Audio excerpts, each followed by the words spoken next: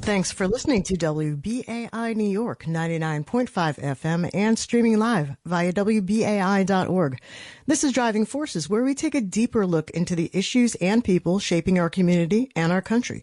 I'm Celeste Katz-Marston.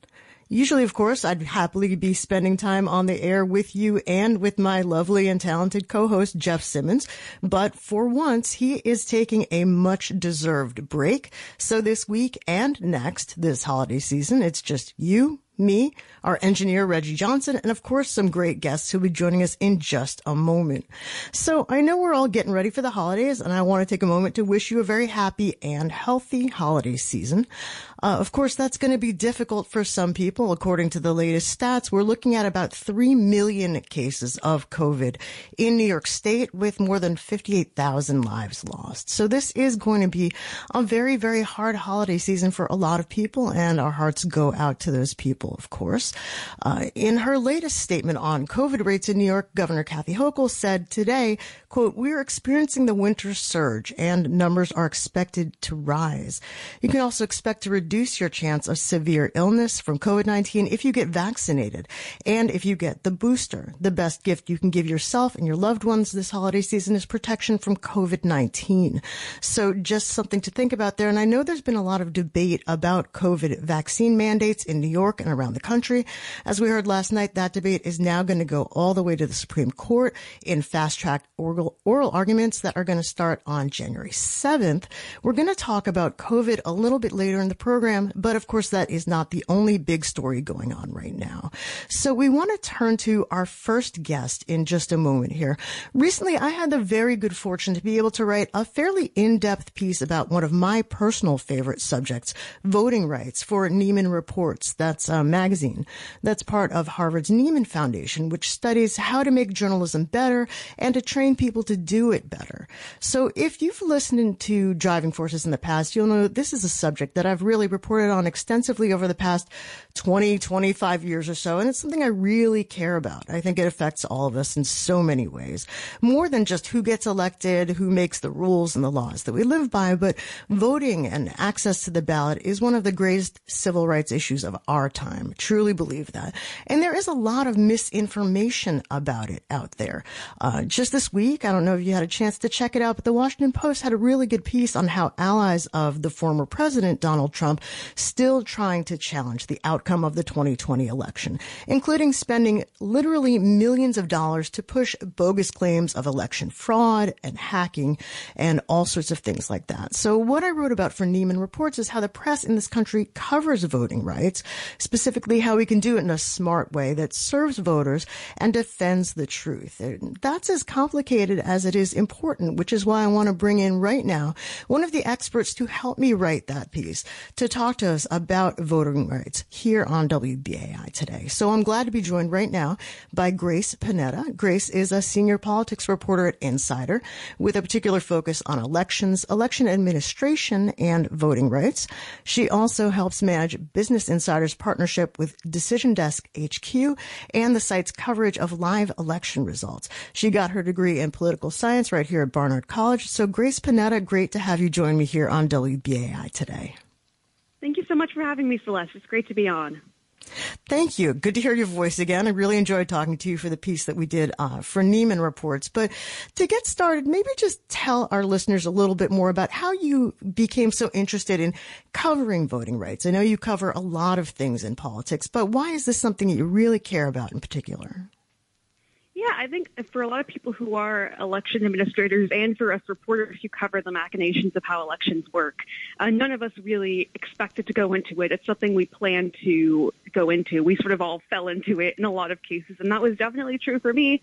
And it really started when I was a senior in high school, and I got really, really obsessed and fell down a rabbit hole of learning about disenfranchisement of people with felony convictions in Florida, which at the time had a very, very strict laws around that. And I actually traveled there and talked to people as a senior in high school and got completely obsessed with it. And then didn't really put the puzzle pieces together that that's what I should do for a living until about 4 years later in the 2020 election when, how we were going to vote and what elections were going to look like in the pandemic really became a major focus. So I took it on, and it's what I've been doing for almost 2 years now. Oh, I think that's great, and I've really enjoyed reading your work over time, and particularly during the pandemic, obviously, when there was so much more discussion about voting by mail or absentee voting. I know New York State has tried to revamp some of the ways it handles elections, and we've moved on to things like ranked choice voting in New York City. More broadly, one of the things that we talked about for the Nieman piece, which was very interesting to me, and I'd like to get into that a little bit right now, is you talked about fact checking these very broad claims about quote unquote voter fraud, but also about disenfranchisement, access to the ballot. Maybe talk to us a little bit about some of the things that you've had to debunk and how you've gone about doing that. As we mentioned a little earlier in the program, there are a lot of people spending a lot of time and a lot of money to put out this idea that there was something wrong with our election system. How do you approach that? Yeah, absolutely. It's a huge, huge challenge. It always is. And especially with election administration, it's very complicated. It's very technical. It's different, not just in every state, but town by town. And so I think you see both a lot of active malicious disinformation that gets put out by political leaders and also just misinformation and intentionally spread by people who think something is true, but it doesn't tell the full story. And so I think it is a tough balance between not amplifying dangerous claims and conspiracy theories while also setting the record straight. And I think part of that is judging newsworthiness. Obviously, in 2020, former President Trump was the president and the candidate for re-election. So I spent, and other reporters spent a lot of time going deep and fact-checking point by point all the wrong things he was saying about voter fraud and election fraud. And then after the election, too, when those claims were being furthered in lawsuits. And now I think in 2021, it's been even a little bit more of a challenge.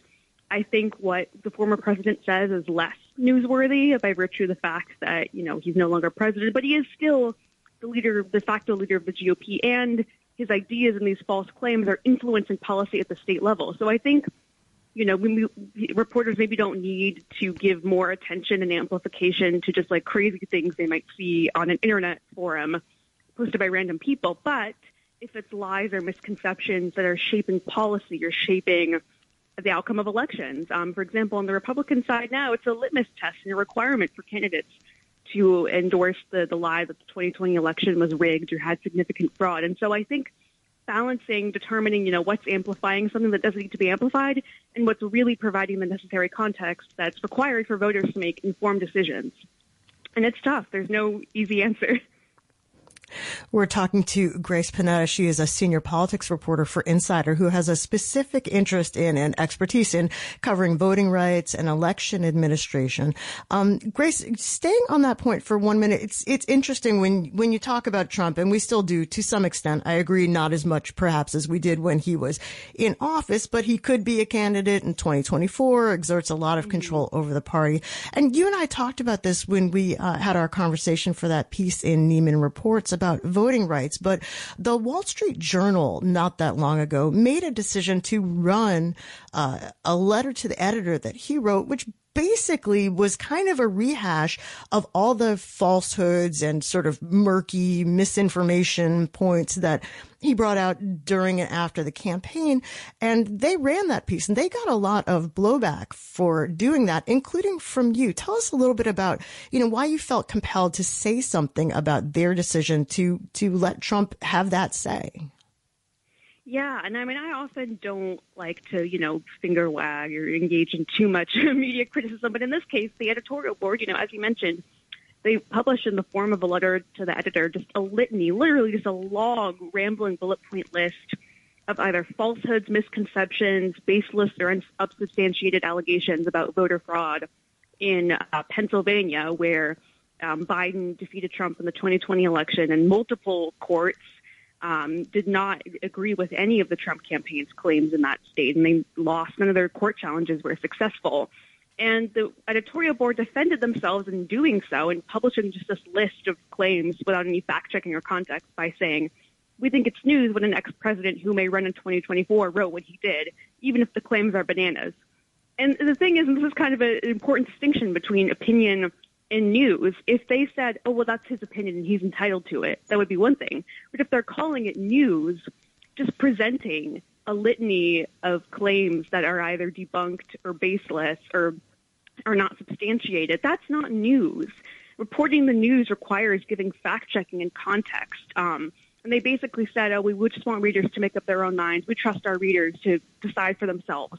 And that's not journalism either. Journalism isn't a choose-your-own-adventure and choose-your-own-fact endeavor. If you want to do that, you can pick up a fiction book. It's a basic requirement of giving people the news, and it is respecting your readers to give them the truth, to say this is not substantiated, this is false, they made this claim in court and it was not accepted. So I think if you're going to call something news, you have to do the full work of reporting it, which, by the way, the news side of the Wall Street Journal does every day. They do an excellent job. So we didn't find that justification from the editorial board to be very convincing.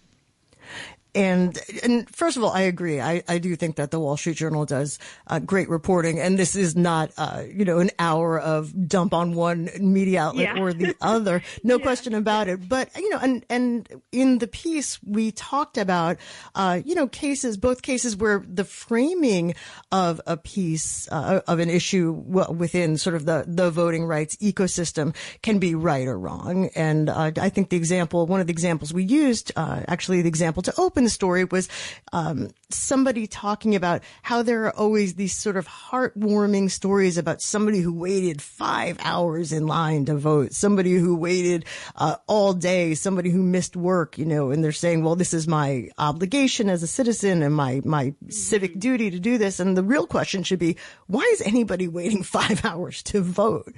But I wanted to ask you, more broadly, and I think people would be interested in this, you have examined voting rights, these claims of election fraud and so on. I mean, what is your general opinion about how comfortable people should feel that the system is actually working? And how do you come to that realization or that opinion? Yeah, that's a great question. I think, people across the country should be very, very confident in how the system works. And it's really unfortunate that the media has had to spend so much time fact-checking and debunking these false claims instead of focusing on everything that went right in 2020 and just all the amazing progress we've made. 2020, the presidential election had incredibly high turnout. It was the most secure election in U.S. history, the most audited, the most reviewed, the most paper ballots used in a modern election. And so people should feel extremely confident that their votes are going to be counted fairly, because at the end of the day, elections, I think what's so unfortunate about all these conspiracy theories and misinformation is it's made out our elections to be run by some shadowy forces, when in reality, it's your neighbors, it's your community. Elections in the U.S. are run at the local level. It's people in your community who you live around every day who are both doing that work year-round and also serving as poll workers and counting ballots and doing all this work that makes up the fabric of our democracy. And I think that's what, an ideal world would get the focus and attention. Grace Panetta is a senior politics reporter for Insider. And Grace, looking ahead, this is kind of a little bit crystal ball stuff, but I think you have the background and the knowledge for it. Do you expect that this idea of the results of elections being attacked or questioned or undermined, is this going to be just the way we live in America from now on? Is something sort of out of the box that we can't get away from now? Yeah, I mean, I really hope not. I tend to be a glass half full person, but unfortunately, that's definitely where we're headed for the upcoming midterm elections. And I think, unfortunately, we have an incentive structure that rewards politicians and figures who push these claims of fraud to raise money from their supporters and continue to rile up their base and engage their base. And as long as it's profitable for political figures to tap into that and to raise money off of spreading misinformation about elections and the electoral process, that's unfortunately where we're going to end up, is this doom loop of a political party trafficking in this misinformation and this distrust, sowing distrust in the electoral process. And so really the only way it stops is if that ceases to become profitable, if that ceases to become a successful strategy at the ballot box. And I think only time will tell which direction it goes. And we just have a moment or two left here, but, we talk about claims of voter fraud or allegations of massive voter fraud. And just to use the blanket statement here, which I often use and I think you often use in your reporting, there is no evidence of widespread voter fraud in the United States. But what we have seen, and I think what reporting, including some of yours, has borne out, is that there are still a lot of people in this country who experience real sort of barriers to voting. And you've done some reporting on the Native American community. What did you see there in terms of how difficult it is for people who are entirely entitled to exercise their right to vote? How difficult that can be for some people? Yeah, absolutely. So despite the fact that the 2020 election was so successful and had such amazing turnout, despite the pandemic, there are a lot of communities who are not fully enfranchised and are not getting the voting experience they deserve. And I think especially for Native American communities and rural communities, a lot of us who live in cities take for granted that we can walk to our polling place or at least drive there. We take for granted that we get consistent mail delivery and even have a mailbox. And that is not a given still for communities, especially who live on Native American reservations and out in rural areas and are dealing also with just the dark history in the U.S. of disenfranchisement and voter suppression of Native communities. So I think even though there are all these successes across the board, it's important to shine a light on communities where that promise and those successes are not fully playing out and what can be done in the future to fix it. And just quickly, since this was just sort of wanted to bring it back to that Neiman Reports piece that brought you and I together to talk about this, any advice for either people who are covering voting rights or people who are consuming information about voting rights? Should people be skeptical when they read stories about voter fraud or election hacking? How do you think people should handle that? Yeah, I think it's really important. This stuff is complicated. I've been writing about it in depth for almost 2 years, and it's hard to discern, what's real or what's not. And there's a lot of nuance that gets lost there. And I think your best source for accurate information are your election officials, the election officials in your community and in your state. They know top to bottom, the back of their hand, how elections actually work. And that's the best source of information. Perfect. And Grace Panetta, where can people find out more about you and your excellent reporting on voting rights and election administration? Oh, thank you so much. I am Grace_Panetta. That's Panetta on Twitter. And you can also just find my work by just Googling Grace Panetta, Business Insider, or on the Business Insider's politics page. Perfect. Grace Panetta, thank you so much for being here with us today on Driving Forces, and have a great holiday season. Thank you so much for having me, Celeste. Wonderful. You're listening to WBAI New York. This is Driving Forces. I'm Celeste Katz-Marston. Jeff Simmons is on break, but he'll be back with us soon, and I wish him and you a healthy and happy holiday season. Just had a great conversation about a really, really crucial topic, voting rights, with reporter Grace Panetta of Business Insider. And as I mentioned, this is something that we've been able to talk about a number of times here on Driving Forces on WBAI, and I'm really glad we've been able to do that, because I think that's a much bigger topic than just one show or just one segment of one show. And I want to remind you, before we move on to our next guest, who is also somebody whose work I have long read and admired, before we move on to talking to our next guest, just want to take a very brief moment to remind you that we are only able to keep these important discussions going on here at WBAI with your help. Please take just a few moments today to go to WBAI.org and give as generously as you can to support this radio station. You can make a one-time donation. You can become a BAI buddy and make a recurring donation to help keep free speech radio alive and well here in New York. Right now, we're in the middle of a major fundraising drive to support the WBAI Tower Fund. So if you go to the website, WBAI.org, you'll see the big blue field there right on the front page of the site. You can read a lot more about the Tower Fund there before you make your gift. We're going to have something to listen to very shortly here about the Tower Fund. I wish Jeff Simmons were here with us today, but as he mentioned, of course, he is taking a much-deserved break, which is great, and very happy that he is finally doing that. But before he took a break, we made a very short promo together to explain to you why the Tower Fund is such a critical part of our winter fundraising at WBAI. If you want to learn more, again, go to WBAI.org and help us out today. But right now, let's just hear a short message about why we need your help with the Tower Fund. I'm Celeste Katz-Marston. And I'm Jeff Simmons. We host Driving Forces here on WBAI. We bring you thoughtful conversations about what really matters to New Yorkers on politics and public policy. And we make time to hear from you, our listeners, not just during the holidays, but all year round.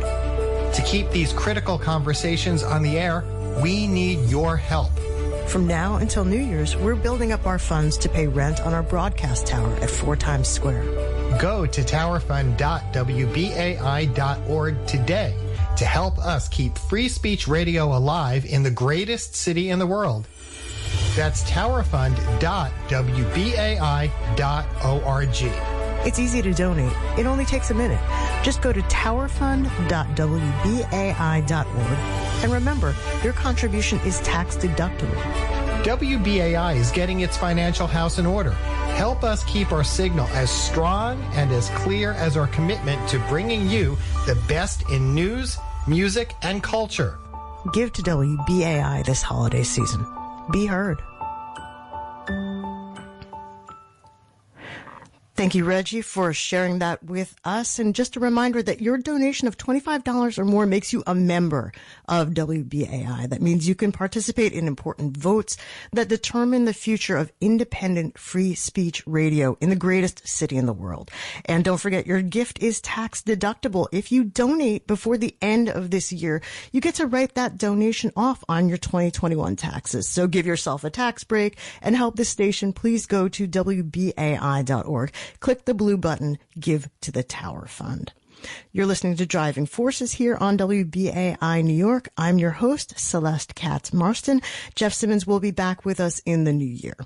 And I can't believe this year is almost over. I think we can all agree it's been really intense. We've had some serious turbulence from the ongoing pandemic and the advent of the Omicron variant to the resignation of former Governor Andrew Cuomo in a sexual misconduct scandal. Attorney General Letitia James decided not to run for that job against current Governor Kathy Hochul. In the city, we have a new incoming mayor in Brooklyn Borough President Eric Adams. In short, we have a lot to talk about when it comes to wrapping up 2021. So joining us now to help us unpack some of the year's biggest New York City stories and New York State stories is a newsman I have known and admired for many, many years. I was trying to figure out just how long. I feel like we probably first talked in maybe 2006, but I will ask him to confirm or deny.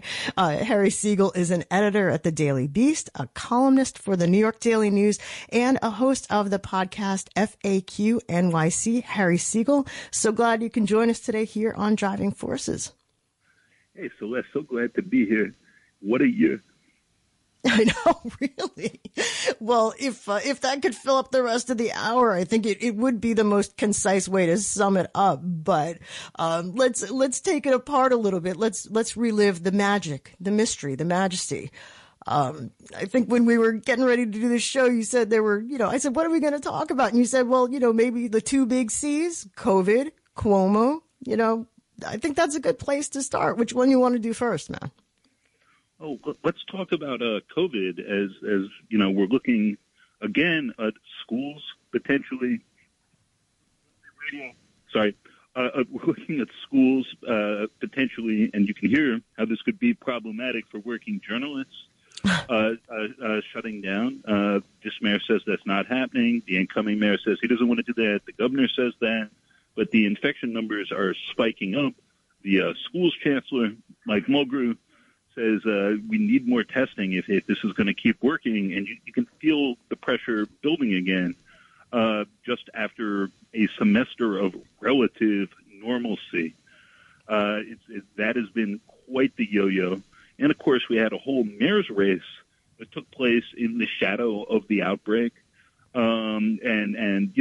With Zoom debates instead of in-person ones, with Andrew Yang being the one guy who went out and campaigned hard in person and promptly caught COVID. it's overshadowed everything, and yet been very difficult to talk about. And behind all that, of course, you have the fact that the city is still functioning in some sense because we got a massive infusion of federal aid, which incidentally we likely would not have gotten if Donald Trump had not thrown a temper tantrum after the election and cost his party those Senate seats in Georgia, potentially, meaning Republicans would have controlled the Senate and that cash wouldn't have got here. But it did, and it's bought time. But it's not clear that we've done all that much with that time. Bill de Blasio had actually been closing testing sites just a couple of months ago as he's now frantically trying to ramp them back up. So, I mean, it's just been dizzying with that. Yeah, absolutely. I agree with you on every level there. And that's interesting, just looking for testing, trying to find this testing capacity. You've got to wonder, like, is that going to be the answer? Is this the way we're living? Because, I was looking at a piece the other day that said basically like, initially the idea of getting ahead of all this was to stop the spread, flatten the curve, these phrases that we heard over and over again. And, you got to wonder to some extent, like, is that just over? Do you feel like this is the way we're living right now? And do you think our public officials have accepted that just COVID is here to stay and there really isn't much we can do, besides, be happy with the people who are already vaccinated? Do you feel like we've hit sort of a plateau in New York with how many people are going to take this seriously, are going to mask, are going to vaccinate? Or have we reached everybody that we can reach? I mean, there are real signs of that. There's no popular support or political support for shutting things down again. Although the public advocate who's running for governor, Jumaane Williams, did say we should close the schools. Nobody else has signed on. I don't think there's any support for a broader shutdown. We have vaccines now. We have therapeutics, a good deal more experience. There's signs that this new variant may be, although this is not resolved, less severe. And so hopefully we're not thinking about flattening the curve again. But you think about that when you're concerned that this is just going to overwhelm the rest of is going to overwhelm the medical system. And that did happen last year in New York City, in Italy, in a whole lot of places. And that's its own sort of disaster, group disaster, and obviously one that impacts many individual lives, and not just people who have this virus, but people who are suffering from cancer and have important surgeries scheduled and so on. So there's a hope that we're not going to hit that bump again, and we can sort all this out and move forward from there. But this all seems very amorphous and speculative. And behind all that, of course, and this is a big deal for New York, is the question of when are people going to get back to their offices? How often are they going to be there? What is all this real estate worth now? This is not the $64,000 question. This is more like the $64 billion question in New York, and we really don't know the answer. You're listening to WBAI New York 99.5 FM and streaming live via WBAI.org. This is Driving Forces. I'm Celeste Katz-Marston, and we're talking about the biggest New York stories of 2021 with our special guest, Harry Siegel of The Daily Beast, The Daily News, and FAQ NYC. Harry, so let's get, for a moment over here, let's shift over to the other big C story, of course. That was the Andrew Cuomo story. Is that sort of officially in our rear view mirror? Because there was a huge takedown there. Obviously, even his brother no longer appearing on CNN. Do you think we've seen the last of the Cuomos, or Andrew Cuomo at least? What's going to happen there? We are all tuned in to see. I don't believe that Andrew Cuomo knows what else to do other than be in public life in New York and part of its politics. And I think he's at a bit of a loss for how to reestablish himself. I think Tish James leading the governor's race is very interesting in relation to all this. Obviously, she helped remove Cuomo with the report from her office that outside counsel conducted about all these harassment claims against him. And he has a massive war chest he left with, since, you don't lose your campaign funds when you resign. And what happens next is just absolutely fascinating to see. It's also been interesting to see Hochul, who's much more concerned, I think, with the Democratic primary than the general election, simultaneously try to tack left in certain ways, but also hold the center that Cuomo had represented in others. I think we'll get a lot more clarity as to what's happening with our new governor now, and someone who may well be governor for the next 4 years after this coming one. When she goes through this one budget process, which is when a lot gets decided in Albany, that's sort of the moment of truth. She hasn't been through it yet. And she has one of those before the primary, which, of course, is now moved up to June.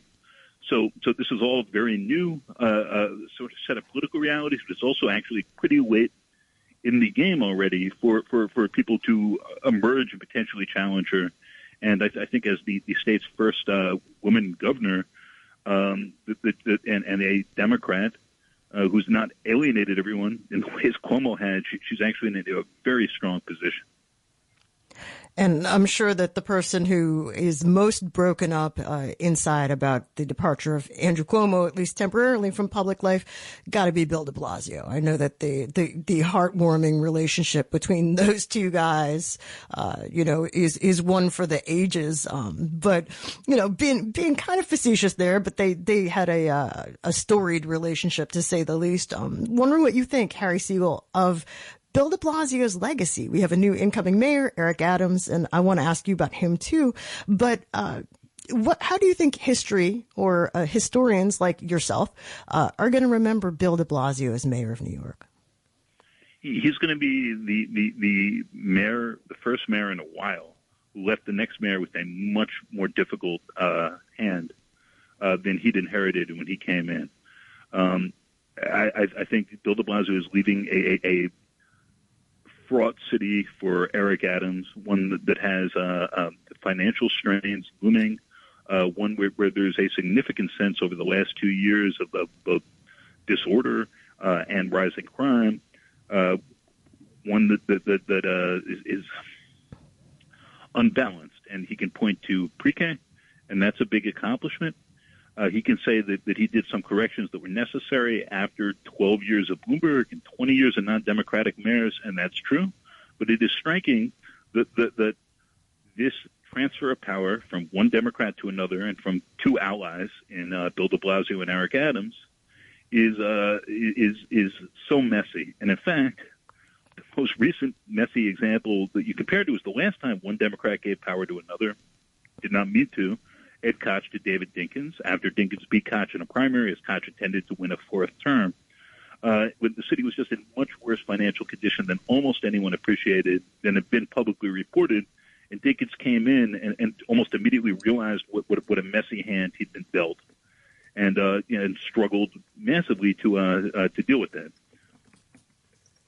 And as far as what do you think Eric Adams is going to have to do to clean up some of these problems?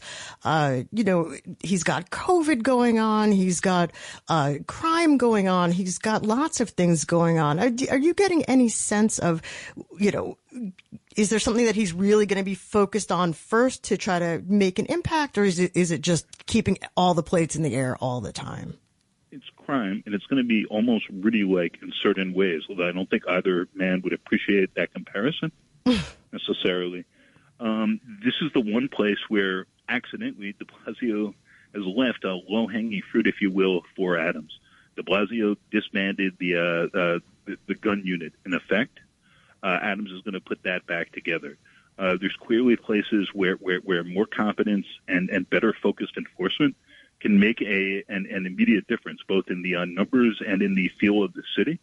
Adams, I think, is very well equipped to show fairly immediate results, and he's somebody who's stressed. Like, his line is that safety is the prerequisite to prosperity, and I think that having committed effectively to making things be safer and feel safer, which are not exactly the same, that he will focus a significant amount of his early efforts there. And I think if he does so, he'll buy himself a little time and space with everything else. Although, of course, it's a job where whatever you think you're dealing with, surprise, you're dealing with 22 other things not of your choosing at the same time.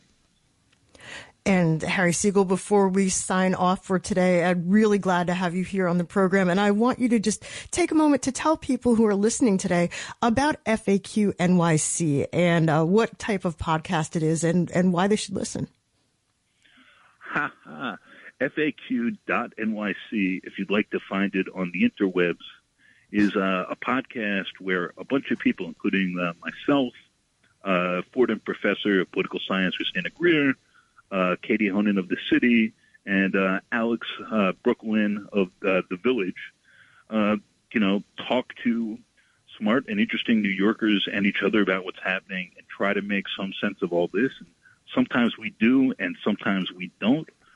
But it is, I think, sometimes worth listening to, and I hope that you give it a shot. Perfect. Harry Siegel of the Daily Beast, the Daily News, and FAQ NYC. Always a pleasure to have you here on the program. Look forward to listening to your program in the coming year. Thank you so much. Thanks, Celeste. Merry Christmas. Thank you. You too.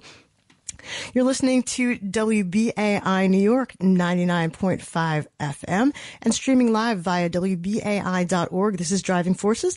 I'm Celeste Katz Marston, and we just ran down some of the biggest New York stories of the year with Harry Siegel of the Daily Beast, the Daily News, and FAQ NYC. I do encourage you to listen to his show. He does that program with Christina Greer and Alex Brooklyn, and they put on a really good program, really interesting stuff about New York City. If you care about New York City, and clearly you do if you're listening to this program, check it out, FAQ NYC. So coming up, we're going to give you your big chance to weigh in on the news of the day here, the news of this show. 212-209-2877 is going to be the number to call. 212-209-2877. What was the biggest news story of the year for you? Was it crime? Was it COVID? Was it Cuomo?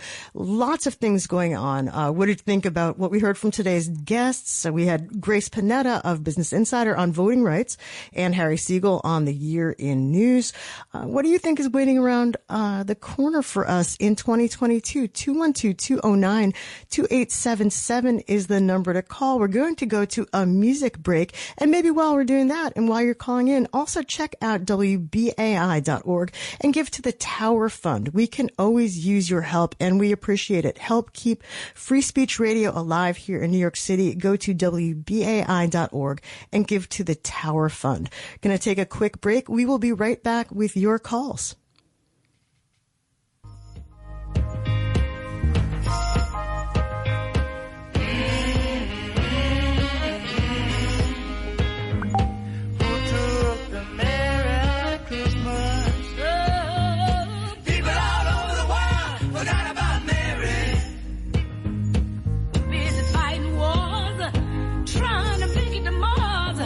Searching for light and can't seem to find the right star. Oh,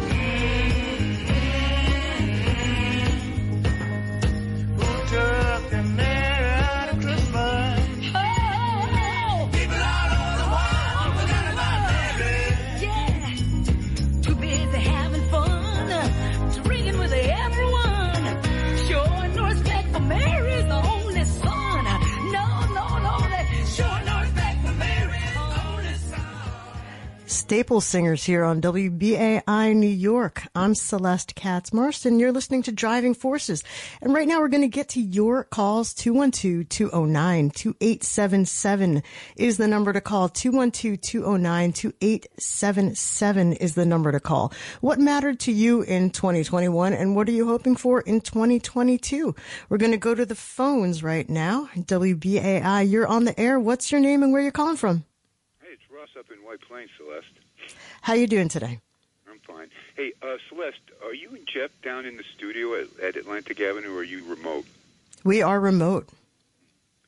Because I'd like to send in money, but I only like to send it to people who will be there to receive mail. So I hope you come down to the studio soon. What I wanted to ask was two questions, though, and I'm sorry, Grace, is that name Panetta? Is that the Leon Panetta Grace, or is that just the common Panetta? I think this is just Grace, the senior politics reporter. Okay, she's not related to Leon, huh? Not that I know of.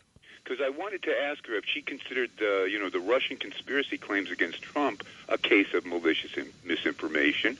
And the second thing I'd like to ask you, I was going to ask her, is if you can see how she said, quote, that it was an amazing turnout, and the proof that the election was legitimate was there was a record number of ballots sent out and a record number of ballots returned. But to somebody like me, with these two very unappealing candidates, a lot of people I would think wouldn't like either one of them and would stay home. So I don't understand why she thinks it's a legitimizing evidence that there was a huge turnout, most in 100 years, right, Celeste? But these two people are very unappealing, and I just wonder if you can see how other people might see it in a different way. Well, and thank you, Russ, for your call. I think that, look, if the people are voting for a candidate because they're excited for that candidate, or they're voting because it's the lesser of two evils, or they're flipping a coin, whatever the case may be. I think the point that Grace was trying to make, and I don't want to speak for her, but I think the idea was that under extremely, extremely difficult circumstances, logistical issues, confusion, lack of information, disinformation, misinformation, that people were still able to do everything that they did to get out there and participate in the process, regardless of how difficult it was, regardless of how different it was, regardless of whether they were happy with the candidates or not. And this is a question that we were talking about in the broader context of how the media covers voting rights, disenfranchisement, and allegations of fraud. So I hope that answers your question, Russ, but we're going to move on. And if you are waiting, please hold on. We'll try to get to as many of your calls as we can. 212-209-2877 is the number to call. 212-209-2877. You're listening to Driving Forces. WBAI, you're on the air. What's your name and where you're calling from? Oh, hi. Yes, it's Joan from Manhattan. Hi, Joan. Hi, Celeste. I'm very upset with Eric Adams already, and I won't even deal with the solitary confinement issue because that's getting a lot of attention elsewhere. Mm-hmm. But what's not getting attention, I heard a name mentioned, and I was very disappointed. If I'm right in what I heard, he has appointed or is using as a healthcare advisor a woman named Karen. Does that name ring a bell to you? I'm sorry, I was a little shorted out. Give me the name one more time. Karen Ingrassi. I don't know how she spells it. I-N-E-N. I'm not sure. But if I'm not mistaken, I know that name, and I think she has been either a lobbyist or the actual head of the health insurance, HIA, Health Insurance Industries of America, or whatever that's called. She is a very, very eloquent apologist for the health insurance industry, and I am very disturbed to think that that is who Eric Adams has chosen to advise him or to have an actual position in the administration. Do you know what she has been? Is she's an advisor, or what her name? Why her name came up in the news the other day? Do you know anything about it? I am not that familiar with her. I'm sure that there are people who are, and I hate to be sort of not helpful, but that's something that we can look into. Okay. I think no, that's no problem. I'm glad. I'm always happy to hear a question, even if I cannot always answer it. I think that the Adams administration, to some extent, is still sort of under construction, under development. So, right. and there are but people the who fact will that be he would have anything to do with her. I mean, I know some people were hoping, and I think you've done a show on this. A couple of shows have been done on BAI on this. The city workers who feel very betrayed by De Blasio taking away their protection for the 20% payment, that they have to join Medicare, as Ralph Nader refers to, disadvantaged programs. And some were having some hope that Eric Adams would, because he could reverse it, a stroke of the pen, he could reverse it. But if he's being advised by Karen Ingrassi, and if she's who I think she is, that she was the head of the health insurance industry of America, he is not going to be reversing anything that's going to harm insurance companies. So I know you and Jeff will be doing shows on all the people that he's appointing and whatnot, right? Yeah, we will be, and yeah. I do appreciate it. I do thank you for your call. And we actually, healthcare is an issue that we are going to be bringing up in the new year. We've had a number of people call in and ask us to do programs on healthcare, on health insurance, and so on. And we're definitely very interested in hearing from people about what you'd like us to explore on this program. 212-209-2877, 212-209-2877. We have time for a few more calls, but if there is something that you'd like to hear us find experts on, do a program on, take calls on, very interested to hear, give us a call, 212-209-2877. I believe we have another caller on the line. WBAI, you're on the air. What's your name and where you're calling from? Yeah, hello. This is Doug in the Bronx. I don't have a specific topic of statement for this topic. I'm just going to comment on the 2 calls ago, Russell, and I know he participated an hour ago in the report to the listener also. He made a statement commending the previous resident of the White House. Nothing could be more untrue. Donald Trump is practically a treasonous wretch. I mean, this is a very dangerous man. Just read, this is the message I'm trying to say. Mm-hmm. Just read the Mueller report. The Mueller report tells you this guy was treasonous. Robert Mueller is a Republican, not a Democrat. His committee was as objective as conceivable. It is totally revealed that Donald Trump is essentially a traitor to the United States. Maybe some people can think that Vladimir Putin of Russia is somehow a good guy. No, this was a totally... the 2016 election is the election that was possibly a fraudulent election, not the 2020 presidential election. And Doug, are you concerned about whether he runs again and what happens if he runs again? Yeah, that's possibly true. Yeah. There's something very horrible about the Republican Party, or the so-called Republican Party in this country. It is a truly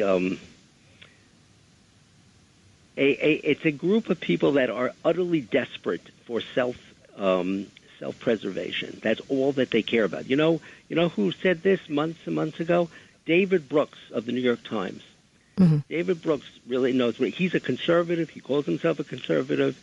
And yet he knows there is something intrinsically wrong with the current so-called Republican Party of the United States. Well, I think that they certainly, and thank you, Doug, for your call. I think that they certainly have some soul searching to do in that party, in the future of the party, as far as whether it will, in fact, be the party of Trump, or whether it will sort of morph into a hybrid, or whether it will go in a completely different direction. That's something we could look at on a future program as well. It is something that I've thought about, and I think a lot of people here have thought about. I believe we have one more caller. I'm going to try to squeeze that caller in. On WBAI, you're on the air. What's your name and where you're calling from? It's Jeff from Queens. Hey, what's going on? Hey, how are you? Good, thanks. You know something? I was listening to the last 2 calls, and prior to that, I caught sort of the tail end of the person you were interviewing. And I see increasingly as years go by, what really disturbs me about shows is that they're basically a one opinion scenario. And, a lot of people, like even your last caller, he's basically, from the way I see him, just has his, his blinders on, because basically he just listens to one side. And, Obama said the same thing. Obama said the problem is that people listen basically to what they agree with. And, nobody questioned this woman in terms of, what happened with Trump? 4 years of lies, none of it proven. And yet we only hear about, as you're expressing, what Trump has done. And this is the saddest state of this country. We don't get full arguments, so to speak. Do you expect that to change in 2022, or do you think that this is just where we're going to be for a while? I think this is where it makes it so that ultimately the media does prove itself to be our enemy, both sides. I do find with conservative media that they're a little bit more analytical and seeking in terms of opposing views, whereas, when you look at the Democratic Party, the people who they got in there and the things that are going on in the countries due to them, I can't see how anybody can just go with just one side of listening to them. I really can't see it. So that's basically all I have to say. And I think the country's in trouble. Okay, well, thank you so much for your call. And I think that, again, it's great when people call in, because that gives me more and more ideas for programs that we can do here with Jeff. There is a whole sort of sphere of thought that asks, is journalistic objectivity dead? But also, should it be resurrected? Is there a point to it? And I think it's very interesting when we look at where people get their information, whether they get it from more progressive sources, more conservative sources. Are we looking at sort of two different realities? And should reporters try to sort of walk this center line, and stay in the middle? Or should people report and present information from an openly partisan standpoint, which, if you think about the number of newspapers that there used to be in New York City, at least one of which I have worked for a very long time, but there used to be a proliferation of newspapers in New York City with all kinds of different overt political stances. I wonder if we are headed back in that direction. Definitely looking forward to talking more about that. We do have to wrap up for now. The hour went quick. Definitely stay tuned, though. We have another great show coming up next Thursday. I'll be here with you again. And I'll be joined by two reporters who will help us take one final look back at the year in news in New York City. We're going to be hearing from Matt Troutman, who's on the citywide beat for Patch. And then we're going to talk to Larry McShane, a longtime rewrite man for my alma mater, the Daily News. I want to thank you for being here with us today. One more reminder, your contribution to help keep free speech radio alive here on WBAI, tax deductible. Please go to WBAI.org today to support the Tower Fund. That's WBAI.org. I want to thank today's guests, Grace Panetta and Harry Siegel. Thanks, of course, to our engineer, Reggie, and special thanks to you, our listeners. If you missed any part of the program, you can hear it in full by subscribing to Driving Forces via Apple, SoundCloud, or wherever you get your favorite podcasts, or you can just check the archive section of WBAI.org. I'm Celeste Katz-Marston. This has been Driving Forces. We'll be back with you soon, and we hope you have a safe, happy, and healthy holiday weekend. Stay tuned to WBAI for the evening news. See you on the radio.